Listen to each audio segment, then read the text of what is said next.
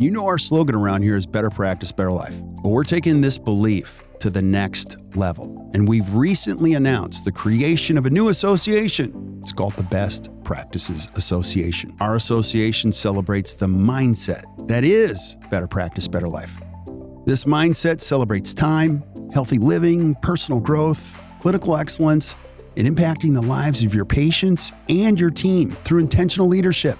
In fact, we are the work-life balance experts in dentistry. The BPA will coach independent dental practices like yours to thrive by sharing best practices and operational habits, behaviors, systems, tools, and insight that lead to profitability and sustained growth, and you can still have a life. So if you're a dentist that wants to surround yourself with great thinkers, let us help you create your own version of better practice, better life. Go to actdental.com/BPA or hit the link in the show notes.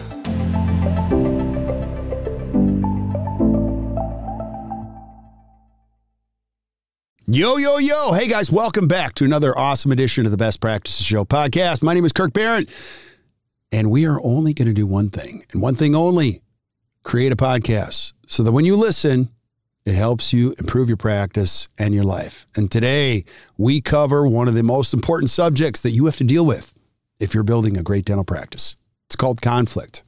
So I have one of our amazing lead coaches on, Heather Crockett, and we talk about how you can think productively about creating healthy conflict in your practice.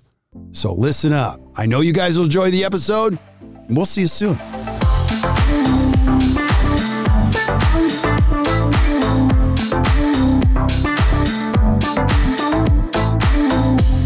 Hey guys, welcome back to the Best Practices Show podcast, where our job is to help you improve your practice and your life. And today we're going to be talking about an important subject that a lot of you deal with. I've dealt with it. We coach dentists on how to deal with it. It's called conflict. You know, with one of our amazing lead practice coaches here, Heather Crockett. Heather, thanks for being on, as always. Hey, everyone. Thanks for having me, Kirk.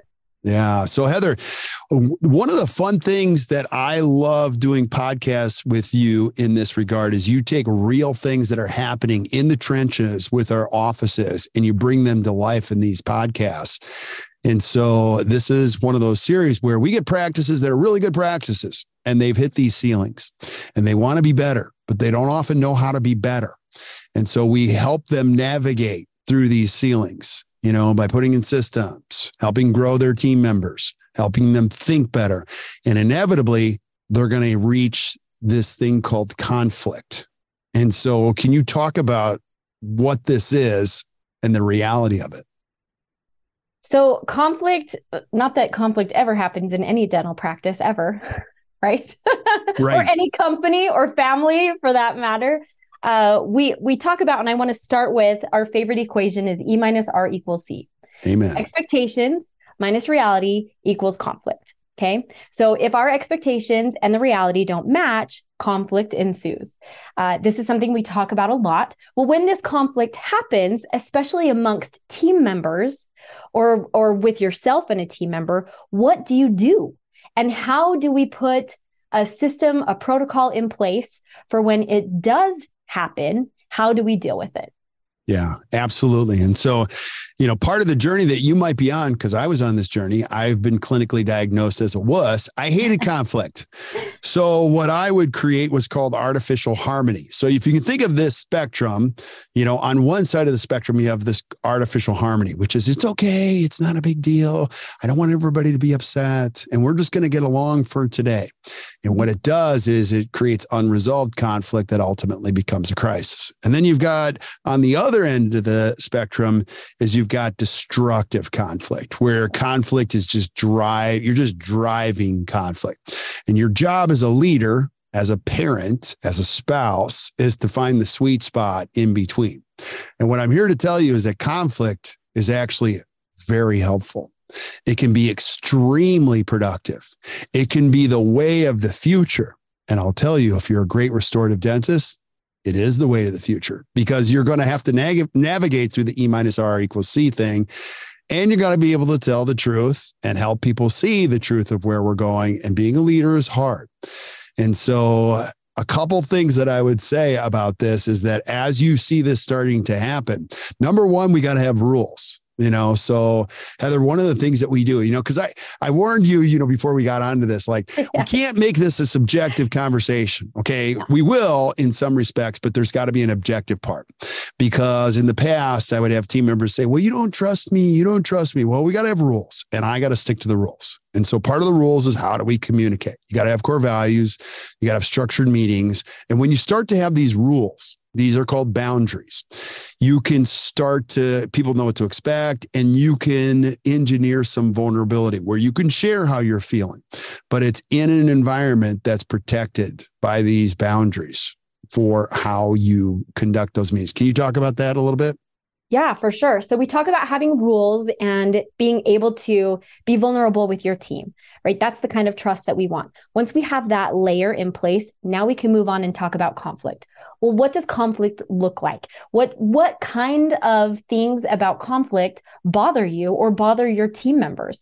Everybody has their own story. Everyone has a history of how they've dealt with conflict in the past. And this oftentimes will shape our character and how we deal with conflict now as adults.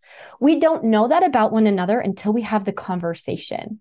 So at ACT, we have a great resource that we use with our clients called our conflict personal histories exercise, where we have that conversation. We give room for that discussion, and we talk about the things that happened when we were kids, in adolescence, and moving on from there, so that we understand more. Okay, I can ask you, Kirk, like, what was conflict like when you were younger? What things were okay and what things were not okay? My kids know that when daddy swears, he means business. He doesn't swear very often, but when he does, that's when they understand and know, okay, daddy's really mad, right? So he is, in fact, shaping their conflict history now. So when they're adults, if someone swears, it might make them feel uncomfortable. Yeah. Right. And so the same thing is going to happen with every other situation. For example, yelling is another one. Yeah. Right. We've had team members share for us too, experiences that they've had where they didn't experience yelling growing up. And when they got married, right, their in-laws, their family did yell, and it was normal for them to yell. Yeah. So you see how everyone experiences conflict a little bit differently through their life. And that then shows up as adults when we are interacting with one another. Someone's take on conflict is going to be different from another. Yeah, absolutely. And so there's a lot of shouting when I grew up, and that's just how we did it.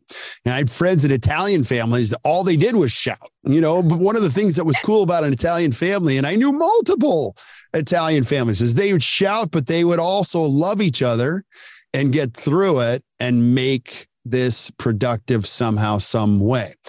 People that don't deal with conflict, it ultimately becomes a very unhealthy situation, and then it just explodes in a fragmentation of the relationship. And that's a tough place to be. Absolutely. So I would say start with the discussion of what conflict is, what feels normal for your team, and what feels abnormal and uncomfortable, and then move into conflict agreements where you're going to agree as a team not to swear, not to raise your voice, all of those things where we're going to use a calm tone of voice. We're going to speak our minds. Any of those items are going to be on your agreement list, and then have everyone on the team sign it. Yeah. Now I want to go back to this spectrum that you were talking about, Kirk, our destructive conflict and our artificial harmony. As a team, I would encourage you to sit down and define what that looks like. Destructive conflict is when we are passive aggressive, when we're mean spirited, we are attacking the person and not the issue. Artificial harmony is when we have something to say and we don't say it. And when we don't say it, we are actually engaging in destructive conflict in a roundabout way and doing more harm than we are good. Yeah, absolutely. And so I know that to be true 100%. And so if you're listening, which I hope you are, I'm not the smartest guy. So like if this was a lesson in bowling, I'm going to start with the guardrails, you know what I mean? And just so I can get the ball down the lane. And part of the guardrails for me, I'll just tell you firsthand, is that I didn't know how to run a meeting. I really didn't. I had an idea and I had maybe an opinion about how to run a meeting. And it really wasn't until I read Traction. And you guys have heard me reference that a lot, but it's the anatomy of an excellent meeting. It's called the L10 agenda. And as you practice it, you see that there are rules. And what I'm saying here is that I follow the rules now, and it's amazing that those rules guide what Heather's talking about. So it allows for space. Number one, we're going to have the pleasantries that we need. Number two, we're going to discuss the data. Number three, we're going to talk about what needed to be done and was promised to be done, therefore introducing some accountability. And then we also have space to IDS issues. Now, if you look at the anatomy of that, what it allows us to be able to do is just fully release on, listen, these are the biggest issues, and this is why this is an issue. But as you can see, it's grounded in some rules. It isn't the age-old meeting where somebody just airs their grievances and you as a dentist don't know what to do because three of your team members are crying because one of them complained about the truth of what's going on here, and then we just do it again and again and again. That's not a healthy situation either. So I like the idea of having some type of rules so that when you get to the space where we can share everything, we've already covered the important things. We've already proven to ourselves we can get things done. We now trust each other. For me, I'm in a place now, and please don't hear that it's perfect, but like the right people are in the right seats and they run these particular meetings or these communication sessions where things get done. Promises are kept. We stick to the rules. We behave that way. And so when it comes to what Brene Brown says, that, vulnerability-based trust, you can say whatever you want because we're at the place where you can air those and you can be trusted that this is going to be held high and we'll dissect it. And so you feel like, wow, we're in a place where we've got the left brain and the right brain. And I hope this is making sense. And it's not just a whole emotional conversation. And I'll tell you, once you experience that sweet nectar of communication, it's like the sweet spot. You've experienced that with your spouse or anybody else running a family. It's so great when you can get to these areas of vulnerability where you're talking about what really is going on and everybody can trust each other. And we're going to do something productive after this. So Absolutely. Does that make sense, Heather? Yes. And to go back to the book Traction, there's a whole chapter on the issues component. And what you just said IDS. IDS stands for identify, discuss, and solve. And when I bring this to the teams that I coach, I actually encourage them to change the discuss to debate, because that's what helps to foster this healthy conflict. That I'm going to come to this IDS session. We're going to look through these issues. Once we've identified it, I'm going to debate. I'm going to say, this is my idea. This is my thought. This is why I think this will work. And there's a good chance somebody else on the team, this happens often, has a better idea. And if they don't say that out loud and they hold that back, that's not doing the team any favors. Yeah, absolutely. And so I love the debate thing. And it just brought to mind one thing, the precursor to this, or the prequel, is you got to have some core values in place. One of ours is all in attitude. It is awesome when people shout, get fired up, get spirited. And they're getting spirited because they're doing it for the benefit of all of us. It's not self-motivated. Like, right. I need to get mine here. Anytime we do this now, only because the core values, again, are rules for behavior, they're verbs, and all in attitude is this. Listen, I get it. Everybody works hard, but we got to be all in on the benefit for everybody. So when it comes to shouting or fighting passionately and getting spirited, you can see it in people's eyes. I'm doing this for all of us. This is not about me. This is not about my role. This is not about what I think. It is about moving all of us forward in the right direction. And that, again, I'll just go back to this. That's a sweet spot when conflict is really quite productive. Let's talk about when it starts to get to the destructive piece? How do I notice when it's getting destructive, Heather? How do I? Oh, you can feel it. I'm telling you, the real issue is like, number one, you often don't know when you're doing that. That's why you need the help of a coach, a therapist, somebody who can tell you what they see, because you can't see it when you're in the middle of it. But what are some of the signs of this is becoming destructive conflict? Oftentimes and again, Kirk, I'm going to go back to core values just like you did. When your core values are in place and those rules and behaviors are set, I don't have any team that I'm coaching that doesn't have a core value that's related to respect or teamwork, right? And when that destructive conflict enters into the practice, it brushes up against your core values, which is why it feels so icky. Yeah. And that's when we need to address the behavior with a courageous conversation with that team member to say, listen, this is one of our core values. These are the non-negotiable behaviors for the practice and how we behave in the practice. Yeah. In addition to that, remember, destructive conflict is that mean-spirited, you're attacking someone and not the issue, right? That's when you need to pull them aside and have that conversation. And I would lean very heavily on your core values. Yeah, absolutely. Heather, I think you just shared a magical secret there. Anytime you feel yourself attacking a person, don't do that. Mm-hmm. It's your fault it's gotten to this level. Yep. What you should do instead is attack the values. Like, are these values real? Or attack the real issue. Because when you start changing the way your brain works. Like, don't get mad at people, get mad at a system. Don't get mad at people, get mad at, do we have the right rules in place? Yep. When you can start working on that piece, that's when the magic starts to come alive in your practice. And that's when you can really passionately argue, or debate conflict in the highest level. And everyone will see, hey, listen, we can unpackage this and we can start to move in the right direction. If you don't have the right person there, this is not going to work. It's going to be based on another set of values here. So the destructive. Go ahead. No, you go. I would say that you're going to know what the difference is. The first step is awareness. Okay. The first thing that we think of, what the first thing is that pops in your head when you think of conflict. Okay. And what you and I are describing today, I'm hoping that it's going to change your mind about what you hear, what you think of when you hear the word conflict. Right. Okay. Now, again, when it goes to that destructive line, you are going to recognize it now more than ever because you've listened to this podcast. You're welcome. It's a gift. It's also a little bit of a curse because now you think, now what do I do with this? Yeah.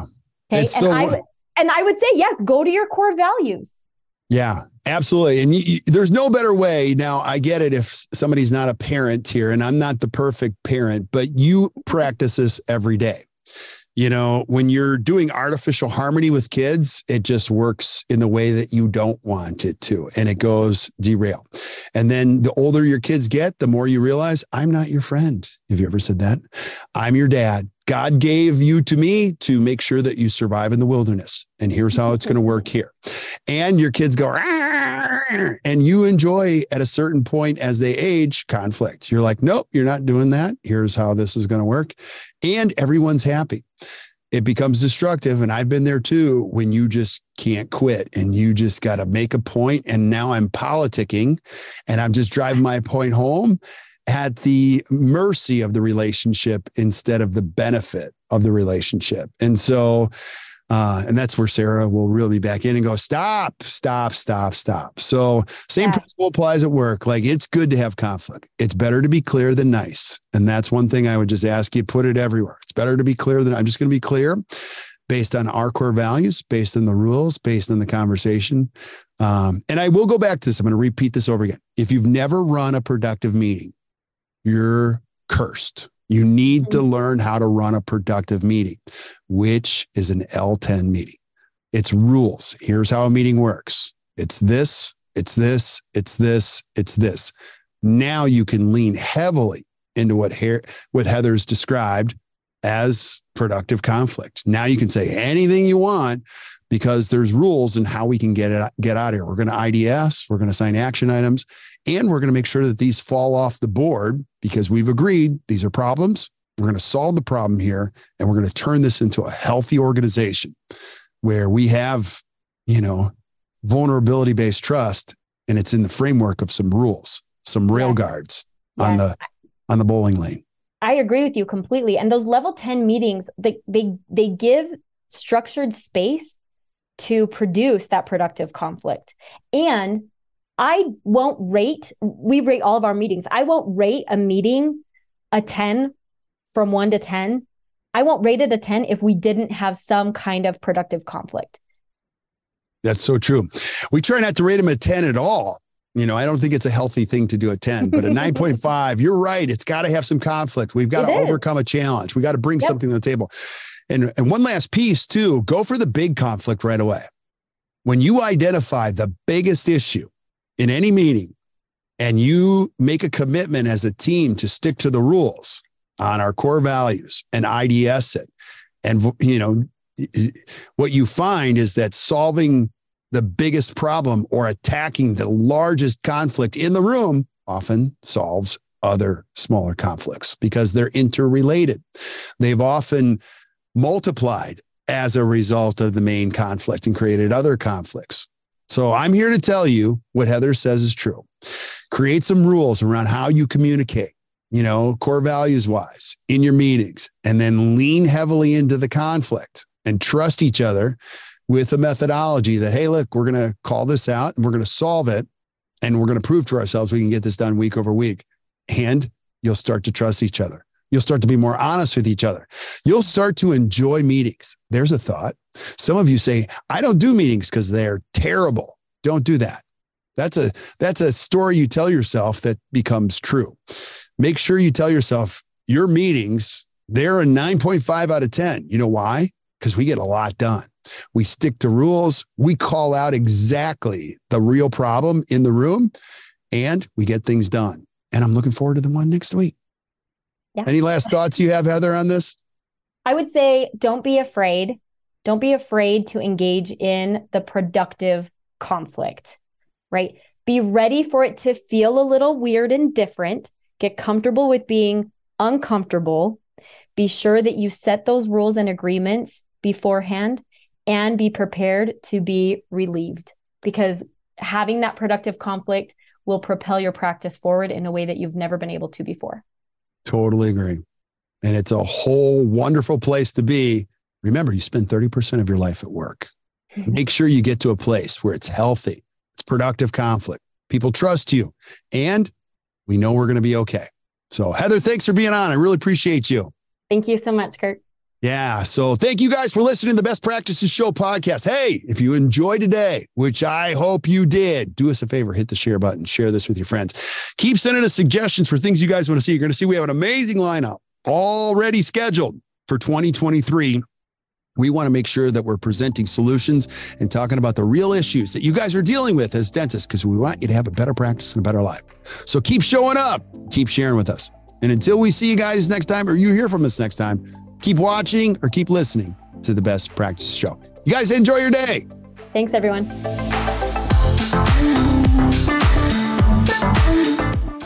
So there you have it. Another great episode. Hope you guys enjoyed it. Hey, and thank you for showing up. I just want to thank you for being here and sharing the good word with your friends. And if you're really enjoying the podcast, could you do me a favor? Could you go to wherever you consume the podcast and just give us a 4 or 5 star review? Here's what that does. It allows us to find other great people like you. I love this profession so much. I'm going to spend the rest of my professional life finding great information so that you can consume it and your friends can consume it so that you can create a better practice and a better life. So keep spreading the word, and we will see you guys soon. Have a great day, everybody.